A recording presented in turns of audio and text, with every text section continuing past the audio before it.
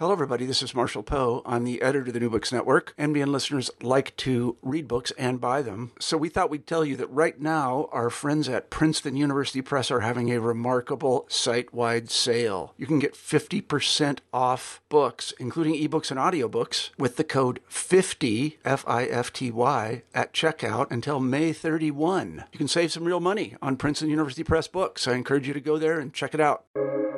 Welcome to the New Books Network. Hello and welcome to New Books in National Security, a podcast channel on the New Books Network. I'm John Sacklariadis, the host of the channel. On the show today, we are pleased to have Dr. Stephen Biddle. Dr. Biddle is a professor of international and public affairs at Columbia University, a member of the Arnold A. Saltzman Institute of War and Peace Studies, and an adjunct senior fellow for defense policy at the Council on Foreign Relations. In addition to his academic work, Dr. Biddle has served on the Defense Department's Defense Policy Board, on General David Petraeus' Joint Strategic Assessment Team in Baghdad, as a senior advisor to the Central Command Assessment Team in Washington, as a member of General Stanley McChrystal's initial Strategic Assessment Team in Kabul in 2009, among other government advisory panels and analytic teams. Today, we'll be talking to Dr. Biddle about his remarkable new book, Non-State Warfare, The Military Methods of Guerrillas, Warlords, and Militias. Dr. Biddle, welcome to the show. Thanks for having me. Dr. Biddle, security studies geeks have been anciently awaiting the latest Dr. Stephen Biddle book since 2004, when you published Military Power. Superficially, the difference between that book and this one are substantial. Military Power was about great power military methods in conventional combat, and non-state warfare is about, well, non-state actors. When and why did you begin thinking about non-state actors?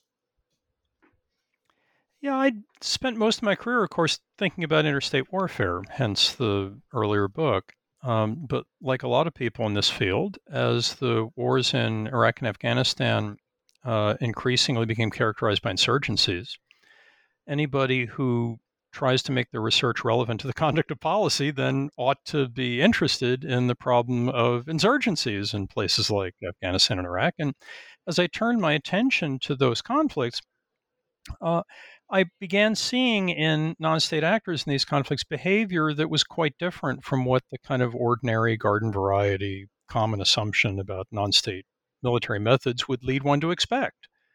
For example, I'd done studies of the early putatively conventional phases in Afghanistan and in Iraq, but towards the end of the initial more or less conventional phase in Afghanistan, there was this action in Operation Anaconda in the Shahikot Valley of Afghanistan in 2002, in which the United States thought it had found and cornered a collection of al-Qaeda terrorists. And so we mounted this fairly large-scale airborne infantry operation to encircle and destroy this terrorist hideout that we had discovered in the high mountain valley. And instead of behaving the way you expect insurgents to do, right, fire off a few rounds, melt into the countryside, escape to fight again another day, rather than contest ground or decisively engage superior forces, Al-Qaeda contested ground and decisively engaged superior forces.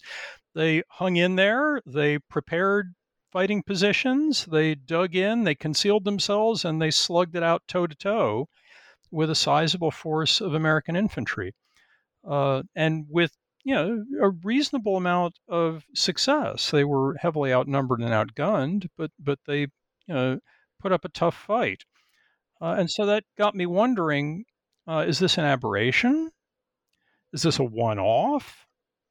What is responsible for this? How common is it? Should we expect to see more of it? And that got me increasingly interested in this general issue of how does this other class of actor, not states in interstate conflict, but these non-state actors, fighting either states or each other, and how do they behave and why do they behave that way? And the more time I spent with the issue, the more struck I became by how unhelpful the kind of standard received views of the subject were, and the degree to which they tended to kind of channel people's thinking and shape even what people saw, right, when they looked at the same combat actions in ways that I think were misleading. and tended to misapprehensions of how a class of actor that the United States has been crossing swords with increasingly in the time since then behaves, is likely to behave, and why. And so that got me interested enough in it that I decided to pursue it more systematically and ultimately at exhaustive and exhausting book length.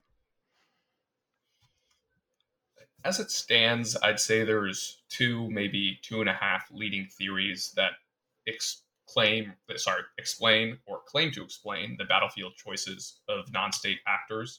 Can you give a quick overview of those so that our listeners have an understanding of what kind of the status quo assumptions about non-state warfare are?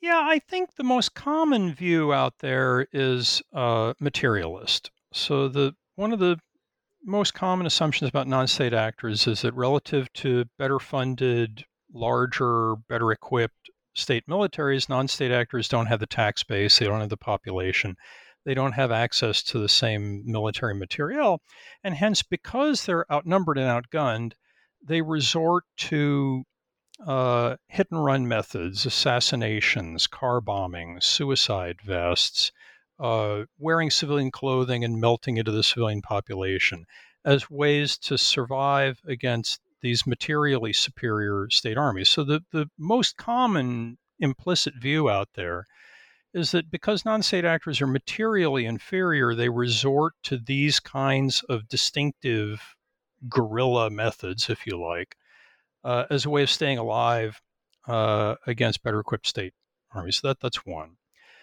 There's a subset of materialists that differ at the margin from the ordinary materialists. So there's a group that believes that material is what's basically driving everybody's behavior, but there's new material coming down the pike for non-state actors, precision-guided weapons especially. And so there's a hybrid materialist argument that holds that these new precision-guided high firepower weapons are enabling actors to combine high-tech lethality with guerrilla tactics. And so you get this argument that there's this new form of hybrid warfare in which still it's basically the material, the technology that's driving the expectation of different behavior. In the hybrid case, the different behavior is different lethality from a similarly terroristic, similarly guerrilla-ish operating style. Now, in addition to materialists, there's also a view out there that sees tribal culture as being at the heart of all this. And the tribal culture argument holds that many non-state actors are coming from cultural backgrounds that emphasize segmented lineage.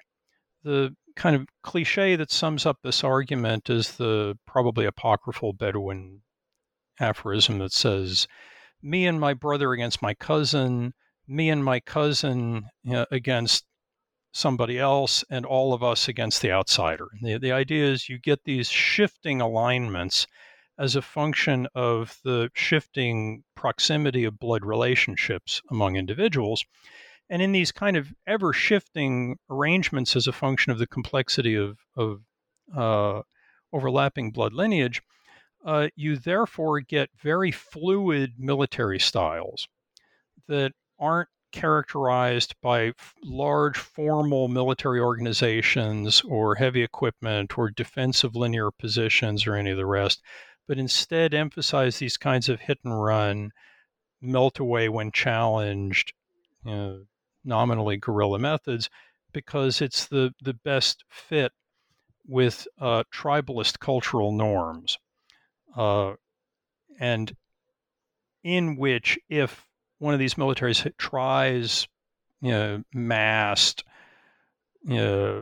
rural, high firepower combat actions to destroy the enemy, to take and hold ground, they would find it too alien, too difficult to adopt, and wouldn't be successful.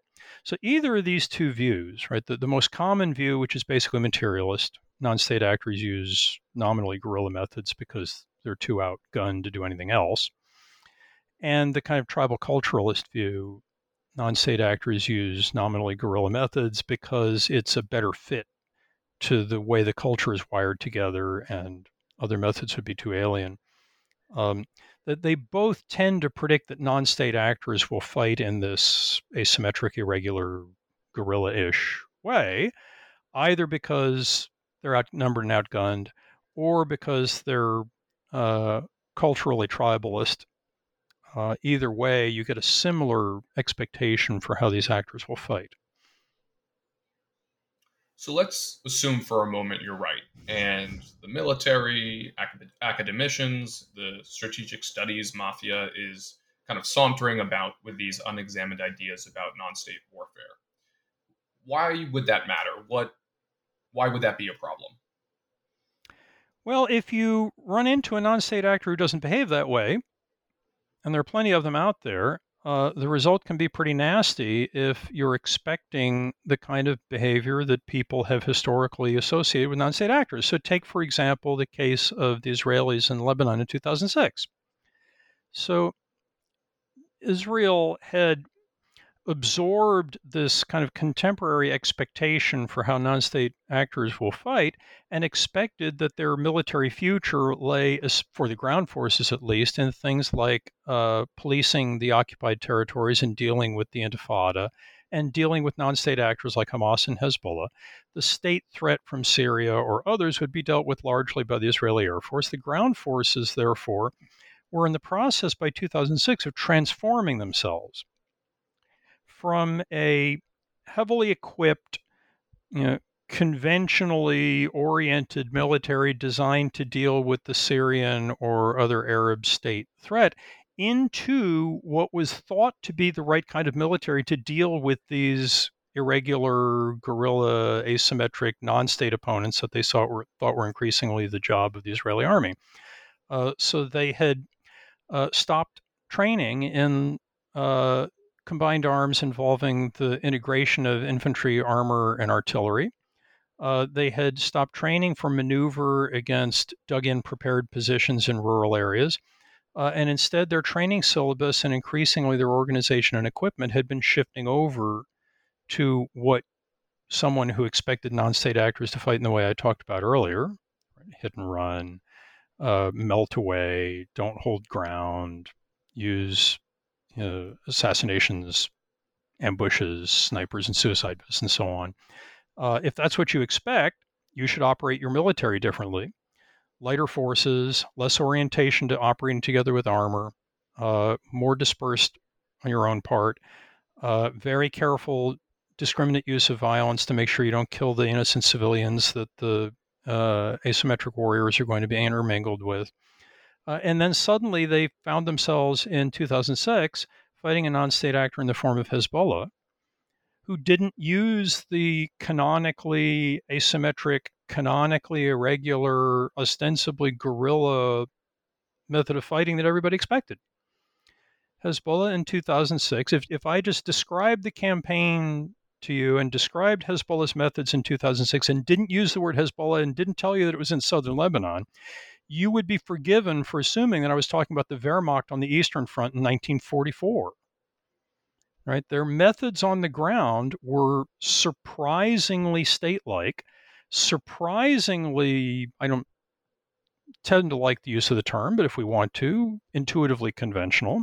And the result of this was tremendous difficulty for a well-equipped, modernized, westernized state army in the form of the Israel Defense Force, which ultimately prevailed in the war, but took much heavier casualties than anyone expected, and encountered a degree of frustration and difficulty in a way that probably cost the government at the time its majority, and certainly cost the Israeli chief of staff at the time his job. So if you get this wrong, and you assume that all non-state actors use these kind of guerrilla, irregular, asymmetric, kind of intuitive ways of fighting, and then you run into one that doesn't, as the Israelis did in 2006, the results are unpleasant.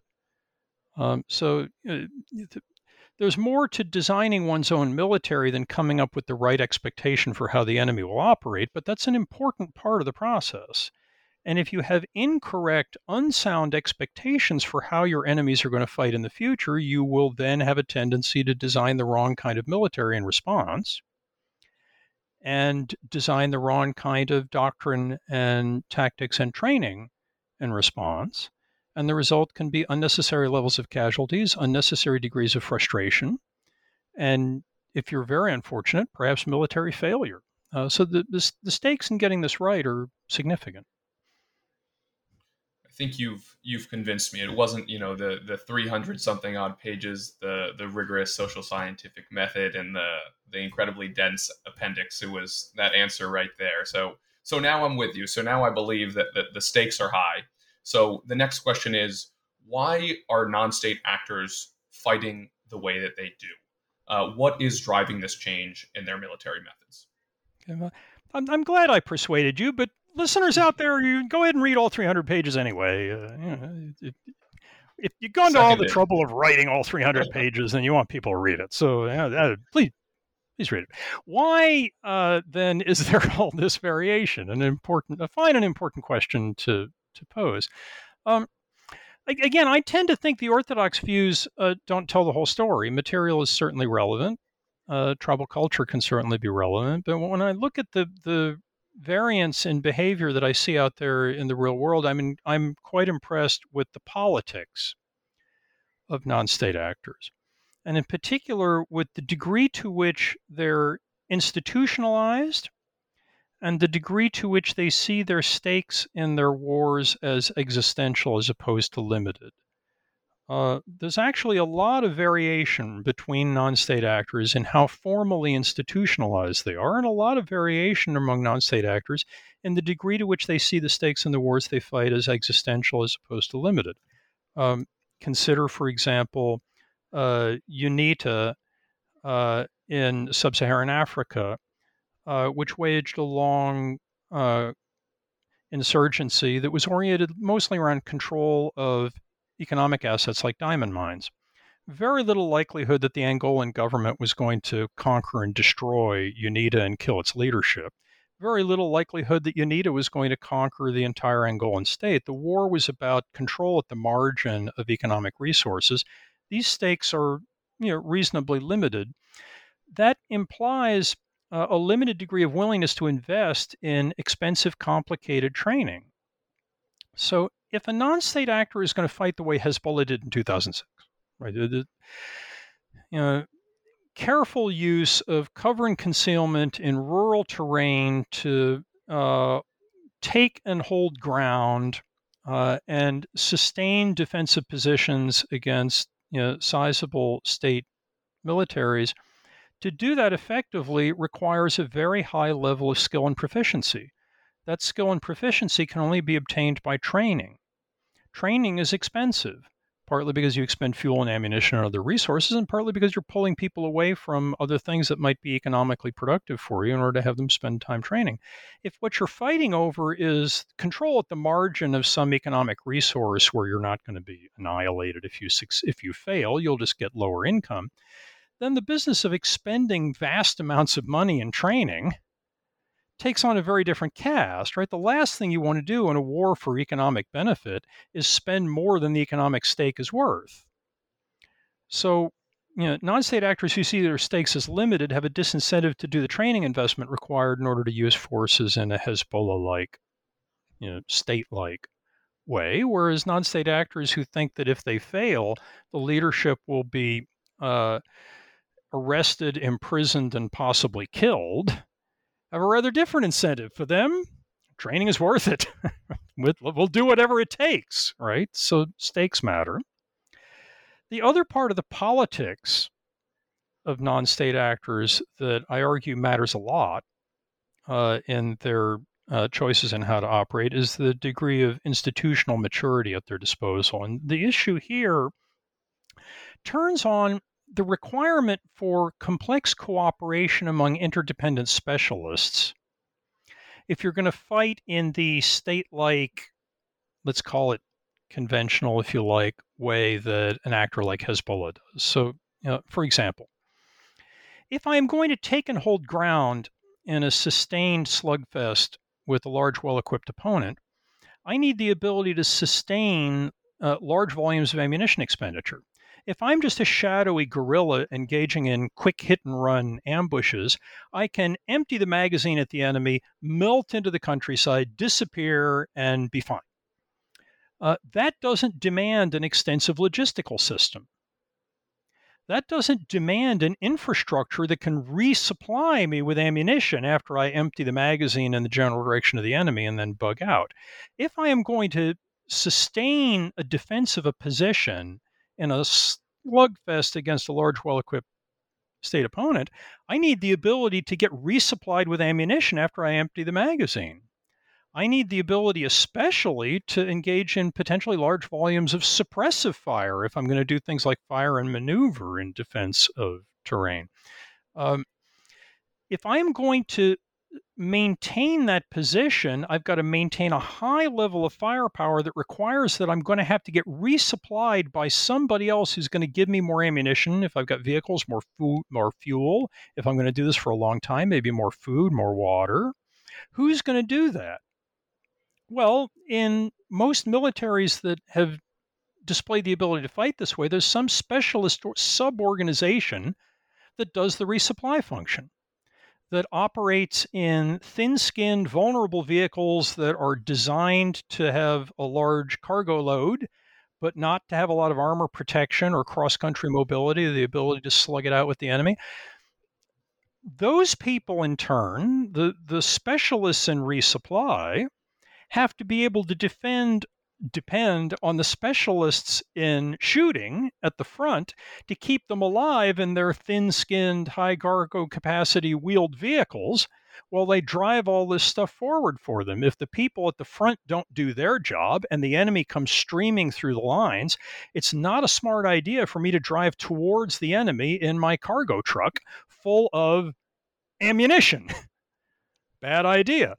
The people at the front have to be able to trust the resupply unit to provide the ammunition, or else the last thing I'm going to do is expend it all. Right? The people transporting the ammunition have to trust the trigger pullers at the front to protect them while they bring the ammunition forward.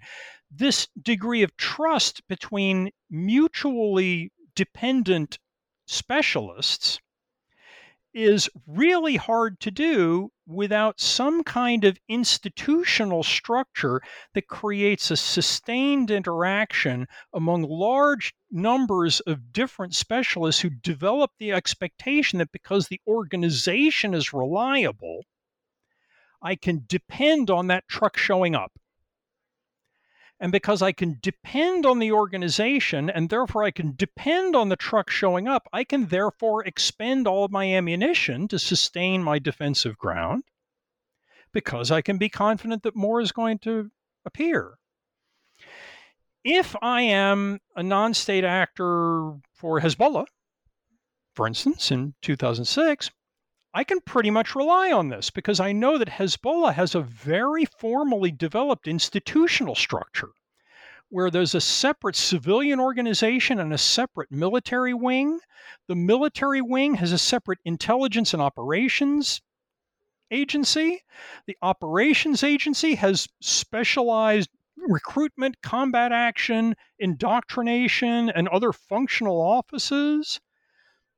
All of these organizations interact and do training over time so they get used to the idea that they can expect one another to function in the ways that you increasingly rely upon. And because of that enormous and elaborate and formal and long-lived institutional structure, shooters at the front can, for example, trust logisticians in the rear to keep them resupplied. People who are doing fire support can trust the units that are doing maneuver. People who are doing intelligence can trust the trigger pullers. All these, this array of interdependent specialists required in order to fight the way we tend to think of as state-like, require mutual trust that is much easier to establish when there's an institutional infrastructure to regularize all these interactions. Not all non-state actors have that. So, Hezbollah did in 2006. The Sri Lankan LTTE did in its fight with the Sri Lankan government. Al-Qaeda did in Afghanistan. The Croatian separatist ZNG did in the Croatian War of Independence. The Ulster Volunteer Force in the 1970s did not. The RUF in Sierra Leone in 1995 did not. The RCD in Congo did not. The Somali National Alliance in Somalia in the 1990s did not. These kinds of other non-state actors with different political organizations classically had small, centralized, personalized leaderships, very little division of labor, a limited ability for the plenary leadership to control subordinate organizations, substantial risks of factionalism and distrust among factions. If the political organization of your entity looks like that, it would be extremely dangerous to expend all of my ammunition in a slugfest with a state enemy. Because how in the world can I expect that an organization consisting largely of kind of people who drink in the same bar, right, like the UVF, are going to, at risk of their own lives, show up with a truck full of more ammunition to keep me sustained and fueled and rearmed and able to hang in there? Far better if I just hold the trigger down on full automatic, spray bullets until I empty the magazine, and then melt away into the urban landscape. Right? So you get a lot of variation from one non-state actor to another, not just in the stakes for which they fight, and thus the degree to which paying for all his training makes sense, but also in the degree of formality of the political institutions by which the non-state actor manages its activities in ways that powerfully shape the degree of trust that one can safely specialize and one can safely do only one part of the job of staying alive in combat and have confidence that somebody else who I may never have met, somebody else from a different tribe, somebody else from a different subgroup, somebody else from a different village is going to show up when I need them in order to keep me supplied. This kind of political variation in stakes and in institutions, I argue in the book, accounts for a lot of the variation we see, and we see a lot, in the actual tactics and military operations that different non-state actors conduct when they find themselves in wars. So yours being a rationalist theory, it's not just predictive of what methods a given non-state actor will employ under a certain set of conditions. It's also explanatory of military performance when observed methods diverge from expected methods. Can you talk about some of the examples you found in the cases that followed that pattern? Yeah, I mean, like most kind of soft rationalist theories, mine operates on an assumed causal mechanism of selection effects, that non-state actors don't sit around reading books and calculating the right way to use force necessarily, but they try things, and those that make mistakes get removed from the system, either because they get killed or because their organization is destroyed, or because they encounter bad results and try something else. And the ones that survive this selection process then kind of vector in over time on something that looks like the result of an explicit calculation, whether the actors involved calculated and correctly or not. If that's the case, then at any given moment, most non-state actors will be behaving kind of the way the book predicts, but some will be in the process of learning. And some will be in the process of removal from the system for their errors. And the book actually looks at a case that I find particularly interesting of the latter. The Croatian Serb militia, the SVK, and the way they behaved in the latter years of the Croatian participation in the Balkan Wars. The Croatian Serb SVK was characterized by an extremely weak institutional structure and by a belief that they faced limited stakes because they thought that the Yugoslav state army would re-intervene in Croatia as it had in the early stages of the war to save them. Their kind of Serbian sugar daddies in Belgrade would prevent them from being annihilated, and therefore the war, in the view of the Croatian-Serbian SVK militia, wasn't about survival and extermination. It was about, at the margin, how much of Croatia are we going to control, and which of our various factions are going to get the upper hand when we eventually get recognized by the international community, so they hoped, and become a state. And because of this limited perception of stakes and weak institutional structure, the book says the smart move, SVK, is don't try and fight the way Hezbollah did. Use methods more like the ones you see from the Somali National Alliance or other actors whose behavior is closer to the kind of orthodox popular image of guerrilla warfare. Disperse, intermingle with the civilian population, rely on hit-and-run methods, don't stand in the defensive ground. That's not what they did. What they did was to dig trenches, deploy barbed wire, try to engage in a positional defense of the terrain they held in the Krajina in southern Croatia, and slug it out with what eventually became the independent Croatian state military, the HV. And the book basically says there are good reasons why, if you're weakly institutionalized and if your stakes are limited, it's a bad idea to behave this way, because if you do, it will go badly for you. And it went very badly for them. In Operation Storm of 1995, the Croatian military basically wiped them out in a matter of days and reconquered the entirety of the terrain that they occupied and destroyed them as a political military entity. So, rationalist theories, have give you a reason for why you should behave the way the theory prescribes.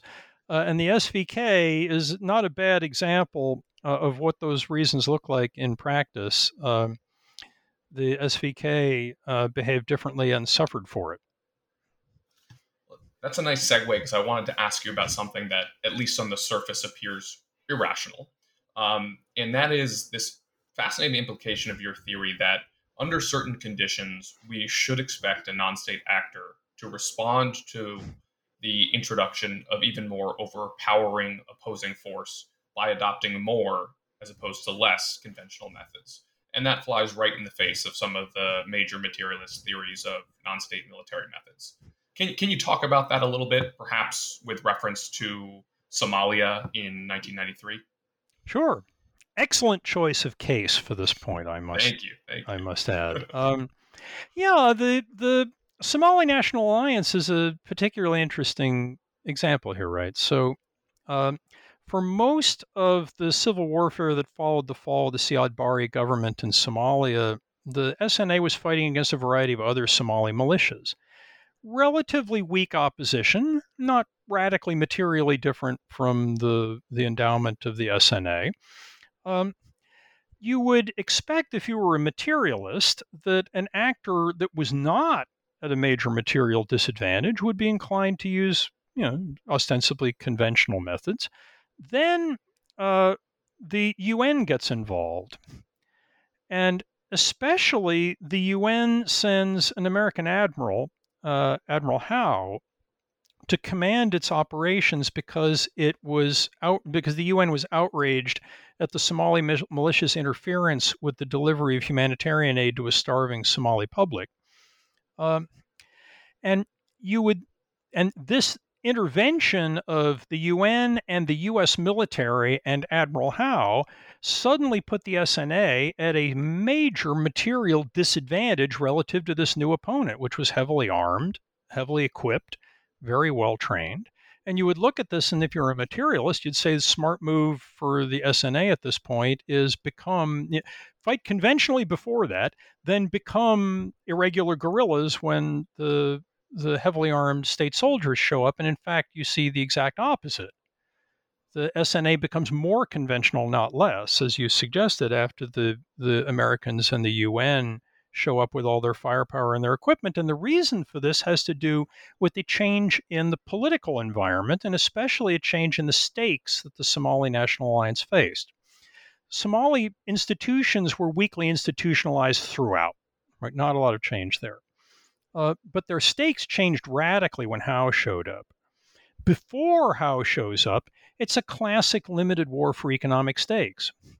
Various militias would like to control aid distribution points and ports and productive agricultural land and other things that can generate revenue, because the war is about revenue. But the last thing you want to do is overspend the value of the revenue you're trying to control.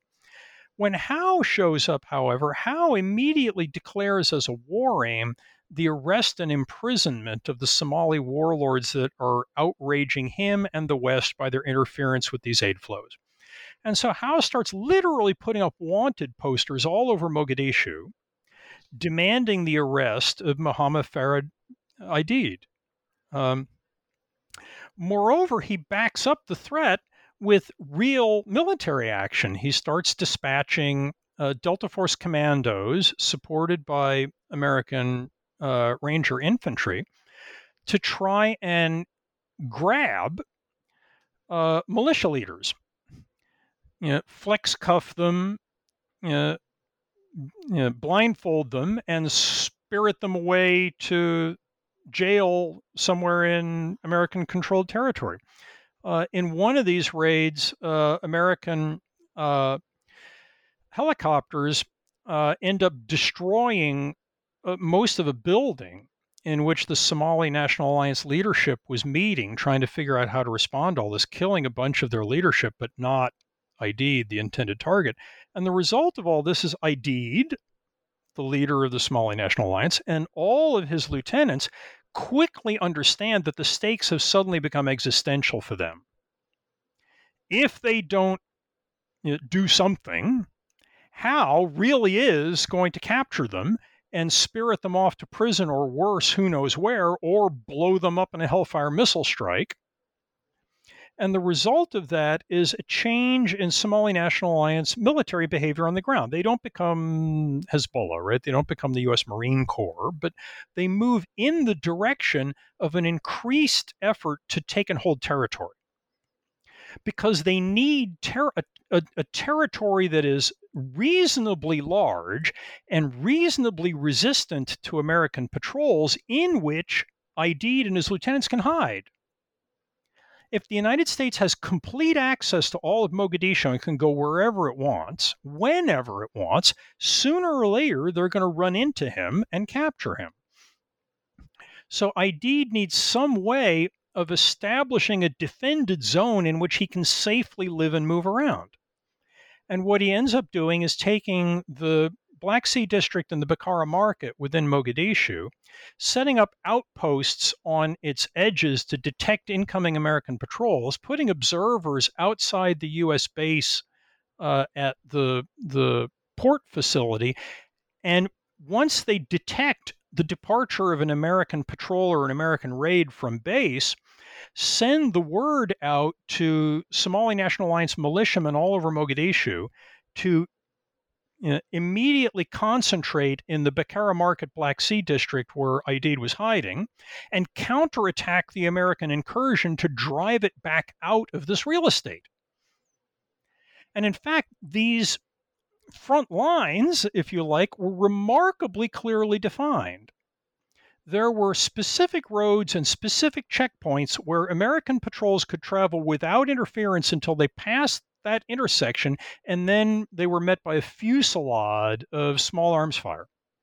And then if they turned around and went back out, the fire would all stop when they crossed that intersection, right? And this was all an attempt to hold ground, because Aidid believed that if he couldn't hold a certain amount of ground, he'd personally loses freedom or loses life, or both. Now, this does not represent some effort to kind of dig in a series of trench lines along a clearly delineated border with wire obstacles in front of them. And if a single American boot crossed the line, then that American would be annihilated. That this was a more elastic conception of the control of ground. Right? The Americans were going to be able to enter Black Sea Bakar Market, but then they would be violently counterattacked quickly in an attempt to drive them back out. And in that way make kind of routine American movement within the area hard to do. So, but this is not unlike a fair number of the way of states and the way they defend ground. So one of the advantages of having spent a lot of time studying interstate warfare before turning to this subject matter is familiarity with the way states defend ground. Very few states who survive long enough to be part of the empirical record very long have that kind of fragile, shallow, forward defensive system either. The modern system, as I call it in my earlier book, Military Power, prescribes for state militaries that they defend ground using an elastic defense in depth, in which attackers are allowed to enter the defensive system, are exhausted while within it, and then are driven back out by counterattack. That's very similar to the model of territorial control that Mohammed Farah Aidid in the Somali National Alliance militia in Mogadishu in 1993 was doing. And in my view, this SNA behavior is a clear response to a political change, to a change in the nature of the perceived stakes in the fight after Admiral Howe shows up and declares that Aidid's death or capture is now his war aim. Let's move to implications. What does the theory predict about state and non-state actors' military methods in the future? Yeah, I think what we're going to see is a couple of changes progressively over time. One is the most common non-state military behavior is going to come increasingly to resemble the most common state military behavior. The modal behavior of these two classes of actors are moving closer together. But because the political organization of non-state actors is diverse and is going to continue to be diverse, there's going to be variance around the mode, around the most common values. So my expectation for the future is that as technology changes and as technology encourages those non-state actors whose politics will permit it to behave in a more state-like way, there will be others whose political organization will not permit them to take advantage of the opportunity that technology creates to become more state-like, and instead will continue to be, to fight in ways that are closer to the way actors like we saw the UVF doing in the 1970s, or the Somali National Alliance before the arrival of Admiral Howe, for instance. So I expect to see increased variance around a mode that will be more state-like in the future. And on the flip side, what are the implications for defense strategists and planners in the United States? Yeah, I think the implication of this for the United States is kind of a back to the future kind of story. So you can look at the debate over restructuring the American military over the last, say, 20 years as being really the story of two different transformation schools. Right? There was one argument that says that we need to radically redesign the U.S. military because there's been a big change in technology. Right after the 1991 Gulf War, the view that new sensing and precision guidance and networked information technologies were transforming war, and we should therefore transform the American military to respond to this. And the nature of this high-tech transformation's implications for the U.S. military is more capital, less labor. get out of the close combat business, shrink the end strength of the U.S. Army and the U.S. Marine Corps, shift resources toward the Air Force and the Navy, and to some extent the Special Forces combatants that act as target acquirers for these sources of standoff precision firepower that new technology is empowering and enabling.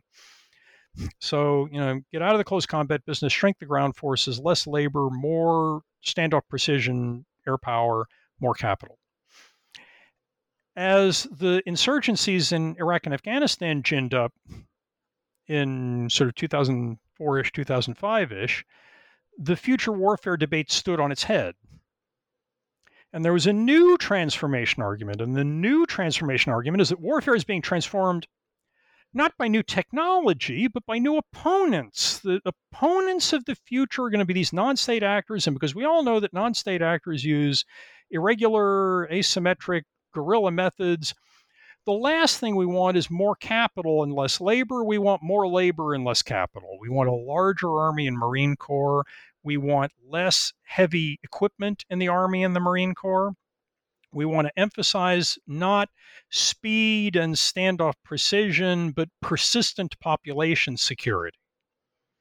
Right? And so you get precisely the opposite argument that we should completely transform the military. I mean, radically change it relative to the kind of balanced force of, long-range firepower and close combat and heavy equipment and dismounted infantry that the legacy military had. The first transformation argument says, get rid of that old dinosaur legacy military. It's got too much infantry in it.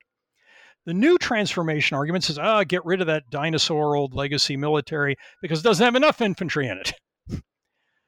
The argument in the book implies that the legacy dinosaur military actually doesn't look that bad because it's got a mix of some firepower, some long-distance standoff capability, some armor and heavy equipment, some infantry of the kind that you would expect might be useful for dealing with situations like Hezbollah in Lebanon in 2006, an opponent who uses cover and concealment in the terrain to sustain defense of positions and requires combined arms, firepower and maneuver with careful use of terrain for cover and concealment to overcome.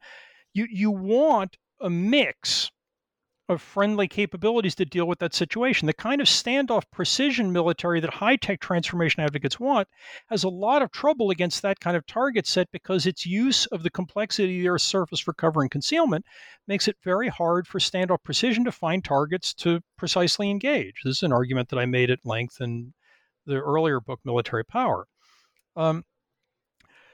For this kind of opponent, you don't want a high-tech transformation model because it leaves you without enough close combat capability to deal with opponents of Hezbollah-ish behavior that can cover and conceal themselves too well.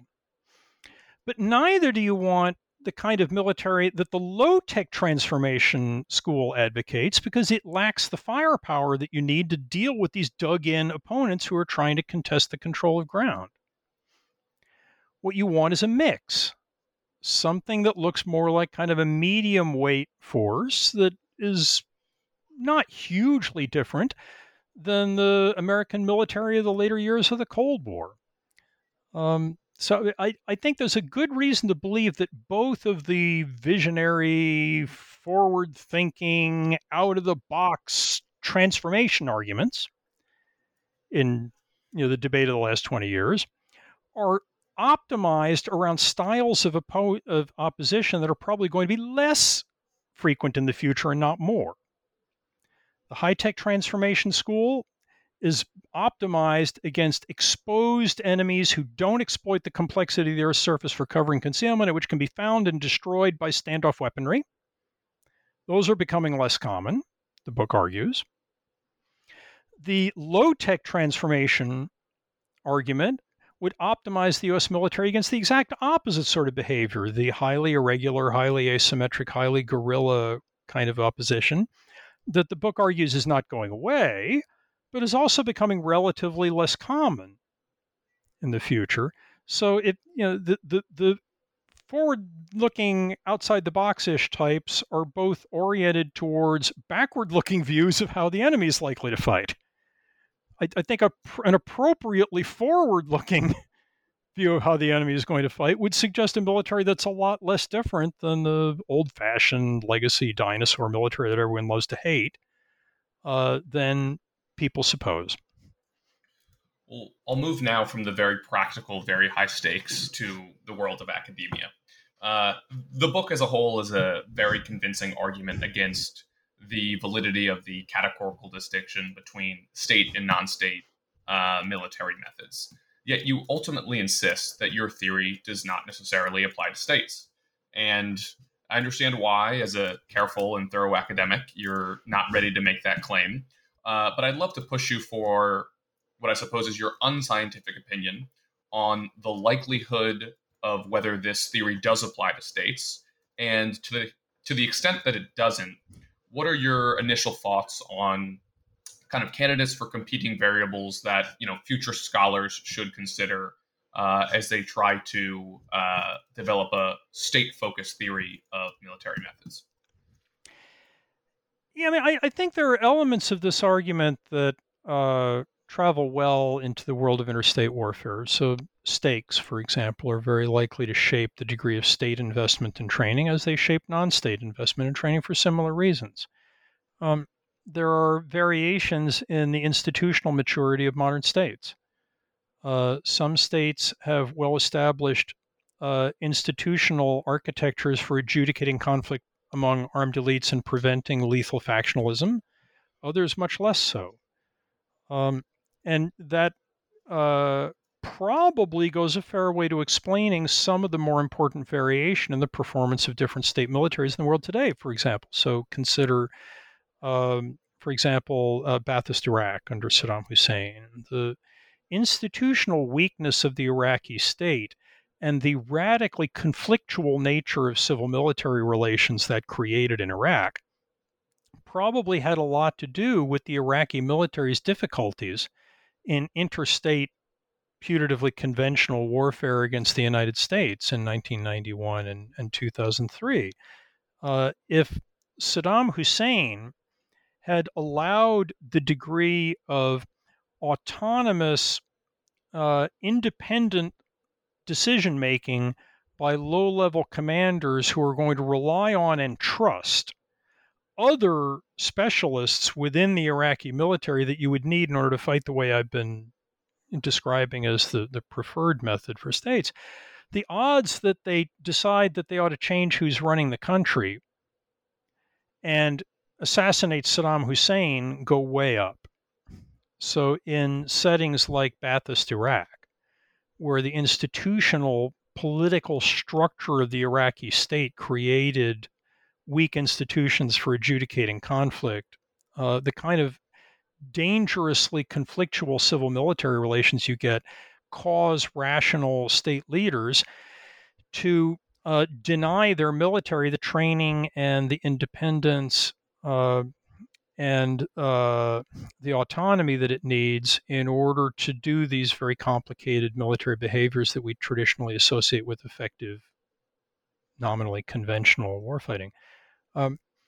Another good example might be the current Afghan national security forces, where weak state institutions for adjudicating conflict among multiple armed elites creates a requirement that a weak civilian leadership internally balance, and that they make sure, for example, that the new state military doesn't get strong enough or proficient enough or professional enough to threaten the dozen to 24 warlords around the country. And the best way to do that, of course, is corruption and cronyism. Corruption buys the loyalty of the state military. Cronyism creates loyalty in the state military by connections of marriage or birth or, experience in exile or other political linkages, in ways that substantially reduce the military's likelihood of creating an internal imbalance of power and frightening warlords into marching on the capital, but also systematically interferes with the ability of the Afghan National Army and police force to function against outsiders like the Taliban, and tends to systematically sap the organization's combat motivation and ability to take an old ground in the ways that we've been talking about. So there are a variety of examples out there where some of these same variables that I argue shape non-state behavior, stakes and strength of institutions, look like they're likely to help us understand variations in the way states, rather than just non-state actors, use military force.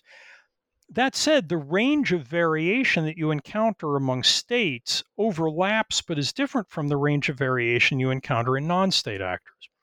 So there may be other variables that we would need to bring into the conversation to do an adequate job of explaining all of the variance we can observe in interstate warfare. So, for example, Caitlin Talmadge, professor at Georgetown, has recently written an outstanding book, The Dictator's Army, that talks about the nature of threat perception as an important variable in shaping the behavior of state militaries, where a regime in a place like Iraq, for example, believes that the primary threat to its survival is internal in the form of armed sub-elites or coup d'etat from the military, then the state will prevent its own military from becoming proficient in these conventional military methods. But if you then get into a war with the Iranians, in which the Iranians declare as their war aim putting your personal head on a stick, if you're Saddam Hussein, and it looks like they might win the war, then, relatively speaking, now I'm more worried about the Iranians than I am about my own officer corps. And Professor Talmadge argues the military structure in the Iraqi state will shift. And the regime will allow the military the autonomy and the training and the resources and the capacities that it needs in order to build the ability to fight effectively in this kind of conventional idiom. So, you know, it's not necessarily the case that the theory in non-state warfare tells us everything we need to know about interstate conflict. But I think it tells us some of the things we need to know to understand interstate conflict. And I think this idea of treating states and non-state actors as special cases in a broader theoretical relationship is one that has important potential. If any of you out there are thinking of doctoral dissertation topic choice, for example, this strikes me as an interesting opportunity for new research. To what extent are the shapers, the determinants of state military behavior similar to or different from the shapers and the determinants of non-state military behavior, given that both of them are taking place against this underlying context of the rationalist incentive structures that operate in the selection mechanism of war in the presence of changing military technology? One kind of wild card potential illustrative question that struck me to help explain the convergence in the military methods of non-states and states. I was thinking as I was reading this book of how you would code at a unit level something like JSOC during the Iraq War. I mean, I don't know if that is something you're not willing to do, given that it is not officially it's a non-state actor, it is a subunit of a state military. But at least theoretically, to me, it seems like a very illustrative example of how states are also adopting these or incorporating these methods that I think if you coded them with your system would look very Fabian in disposition and conduct. Yeah, let's hope that JSOC doesn't become a non-state actor. There are those who think the American Special Forces community is off the reservation. I'm not quite as far as that. So I'm prepared. I have great confidence that JSOC will remain an instrument of the American state. That said, your underlying point has something to it. I mean, if you look back at that earlier book that did Military Power, where I made the argument that a particular way of using force, what I called the modern system, emerged out of a tough process of natural selection in the trench stalemate of the First World War and has become important to success and failure on the battlefield in more than a century of subsequent military experience, and ask, what does it look like?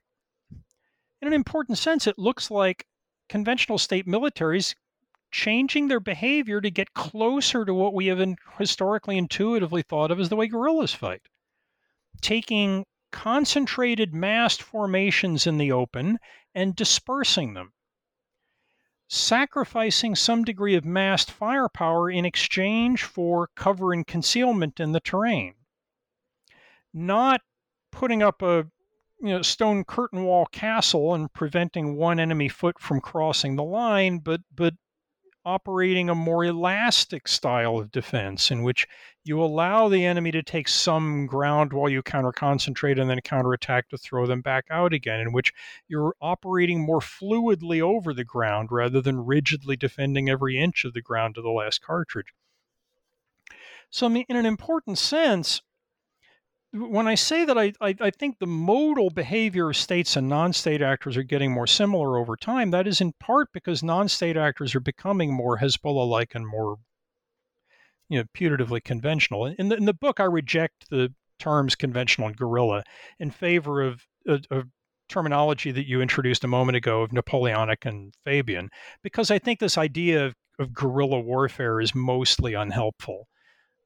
So I define a continuous spectrum between something that really does look like the cartoon version of guerrilla, which I call Fabian, to avoid misidentification with the cartoon, and a cartoon version of the popular intuition of conventional warfare they call Napoleonic, and argue that almost nobody operates at either of those two poles. Real behavior is interior to those extrema. But the book argues that non-state actor, the modal non-state actor, is becoming more Napoleonic over time. But you'll note that I said the modes are moving together, and that's partly because of what states are doing. As I argued in the earlier book, the modal state is becoming less Napoleonic as they disperse more in order to do a better job of exploiting the complexity of the Earth's surface for cover and concealment, precisely in order to get out from under the increasingly lethal firepower that modern technology brings to the battlefield every year. Faced with all that firepower, if you mass and exposed formations in the open, your ability to survive what Ernst Junger termed the modern storm of steel gets lower and lower and lower every year. Therefore, even states, great powers in world wars, have progressively over time adopted more of what people ordinarily think of as the guerrilla agenda, right? Disperse, be fluid, don't hold ground to the last cartridge, but give it up and retake it. So in an important sense, non-state actors are becoming more like states, at least the modal ones. But states are becoming more like non-state actors. And that's why these two modes are moving towards each other over time. One more question before I let you go. And this is a current events question. You spent a chunk of time in Afghanistan. Are you surprised at what you're reading in the news right now in terms of how fast the Taliban are advancing? And we certainly don't have to kind of stovepipe your analysis into the theory you developed in this book, but is there any way that your theory here helps us understand the battlefield dynamics we're now witnessing in Afghanistan? Yeah, I mean, I'm not as surprised as I wish I were. Starting just very briefly on the Taliban side of things, the Taliban, like most non-state actors, are an intermediate case. They're not as conventional as Hezbollah was in 2006. They're not as conventional as the U.S. Army is, for example, but neither are they the pure guerrillas that have no interest in taking and holding ground that people tend to intuitively associate with non-state actors, in part because the political circumstances of the Taliban are not ideal for it. They are an alliance of factions that have some ability to coordinate activity across them, but imperfect.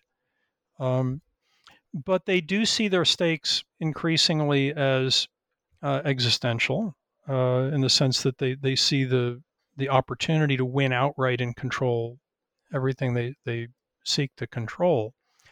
And their access to the kinds of technology that are creating the incentives for politically well-endowed non-state actors to move to the middle of the spectrum is very limited. Their Pakistani patrons have deliberately withheld from them the kind of precision, high firepower technology that a lot of non-state actors have had elsewhere, that Hezbollah certainly had in 2006, but even the Somali National Alliance had in the 1990s. The Somali militias in the Battle of Mogadishu, in principle, had access to wire-guided precision anti-tank weapons. They didn't use them for reasons the book talks about and explains largely in terms of their politics. The Taliban haven't had access to that because the Pakistanis don't want them to. So the Taliban has been intermediate. The main reason they've been taking ground hand over fist in recent weeks is not that they've become a conventional Hezbollah-like juggernaut. It's because the state military forces are laying down their arms and giving up, and either going over to the Taliban or disappearing into the population or crossing the border into neighboring countries. And that is an issue that's bound up centrally with the problem of combat motivation in a weakly institutionalized state. I hinted at some of this earlier in our talk. I'm very impressed with the connection between the political organization of an actor and its military behavior. The things that the political structure enables or makes impossible or discourages.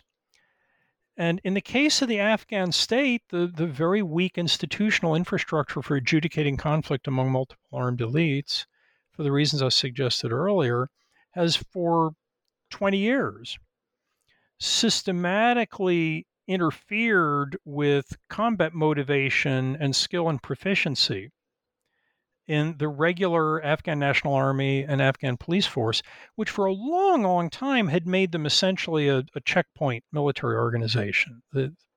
Because they didn't trust their leadership, and because the fuel for their vehicles had been sold on the black market, and their equipment had been diverted into the black market, and their units were at half strength because so many of them were ghost soldiers that were being used to generate under the table payments to their officers and all these things. The troops in the ranks who understand that all this is going on are very reluctant to go out on patrol and risk their lives with a chain of command that is neither interested in nor equipped to keep them alive out there. And they prefer to sit tight behind HESCO barriers on checkpoints and in forward operating bases. Nonetheless, they had been willing to hold those positions when the United States had basically said that we are in the country and we are backstopping you, and if you get into really serious trouble, we'll fly airstrikes to bail you out. When the Biden administration announced a total withdrawal from the country in April, that changed all those expectations. A. B, it pretty quickly created a fear in much of Afghanistan that the jig is up, that if the Americans are leaving, the situation is hopeless. And combat motivation in war is subject to serious contagion dynamics.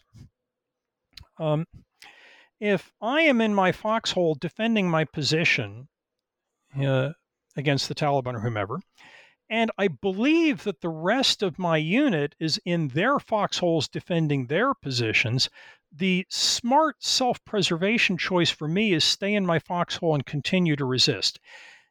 If I can do that and keep them from overrunning us, I'll live. Whereas if I get up out of the foxhole and run away, I risk getting hit in the back once I've abandoned my cover.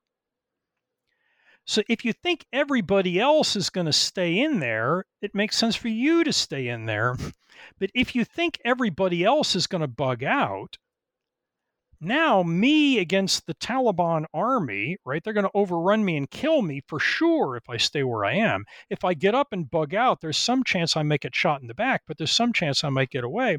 So a lot of combat motivation has always depended on everybody's beliefs about everybody else. This is part of the reason why institutions matter so much, right? Is they tend to create trust and, expectations about how others will behave based on repeated patterns of behavior shaped by organizations and institutions. When the U.S. announced nationally a withdrawal date, that was a big signal to everybody in Afghanistan that you should start worrying about how everybody else is going to behave, because everybody else heard that announcement too. And the minute units started surrendering, that just confirmed the fear for everybody. And this thing became a snowball rolling down the hill.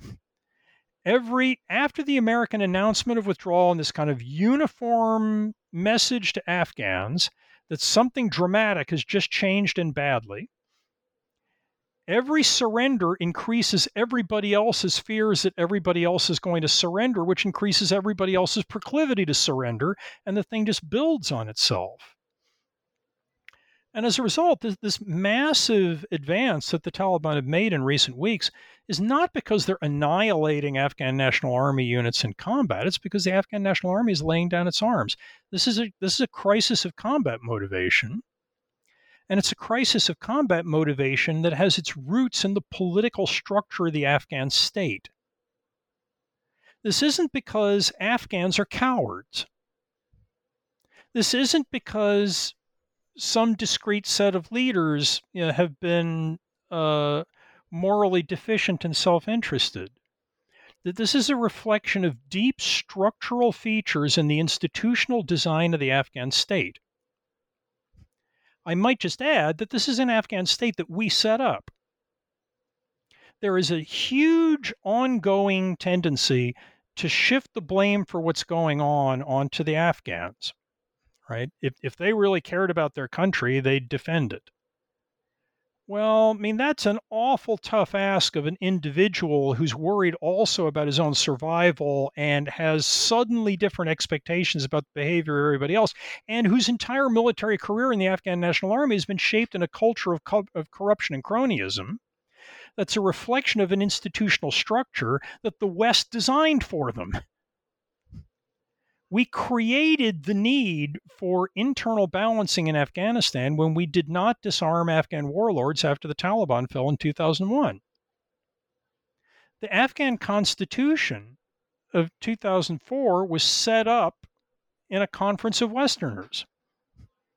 Right? We are implicated up to our eyeballs in the structure of this state and the consequent inability of that state to field powerful military instruments. So, I mean, obviously, the Afghans have to do the fighting, and they've been doing a lot of fighting and doing a lot of dying, actually, over the last few years. Their casualties incurred in this war have radically outstripped ours. And, they do bear responsibility for defending their country and their society and their value structure, but they're doing so within a political structure of institutions that creates powerful constraints and powerful incentives for the behavior of rational people who are living in that society and confronted with those institutions that we've seen work out similarly in a variety of other settings. And as the outfit who created those institutions, we bear some responsibility for this. But anyway, am I surprised that the Afghan National Army is losing ground as rapidly as it is? No. Do I wish that the Biden administration had not announced a withdrawal? Yes. Not because I think we should stay there indefinitely, or not because I think we could somehow defeat the Taliban militarily, but because war termination in a weakly institutionalized political system like this especially is profoundly a matter of negotiation and settlement. I happen to think all wars terminate in settlements, by the way. Explicit sometimes, tacit other times. But especially in this setting, if there was going to be an outcome to this conflict other than a Taliban takeover, it was going to happen through a negotiated settlement. Negotiations have been ongoing. The Biden withdrawal announcement, radically undermined the prospect of negotiating success by handing the Taliban a good fraction of what they wanted. a lot of our remaining leverage was our ability to promise a withdrawal of American forces, which the Taliban badly wanted, only in exchange for a settlement of the war. We then gave them that unilaterally.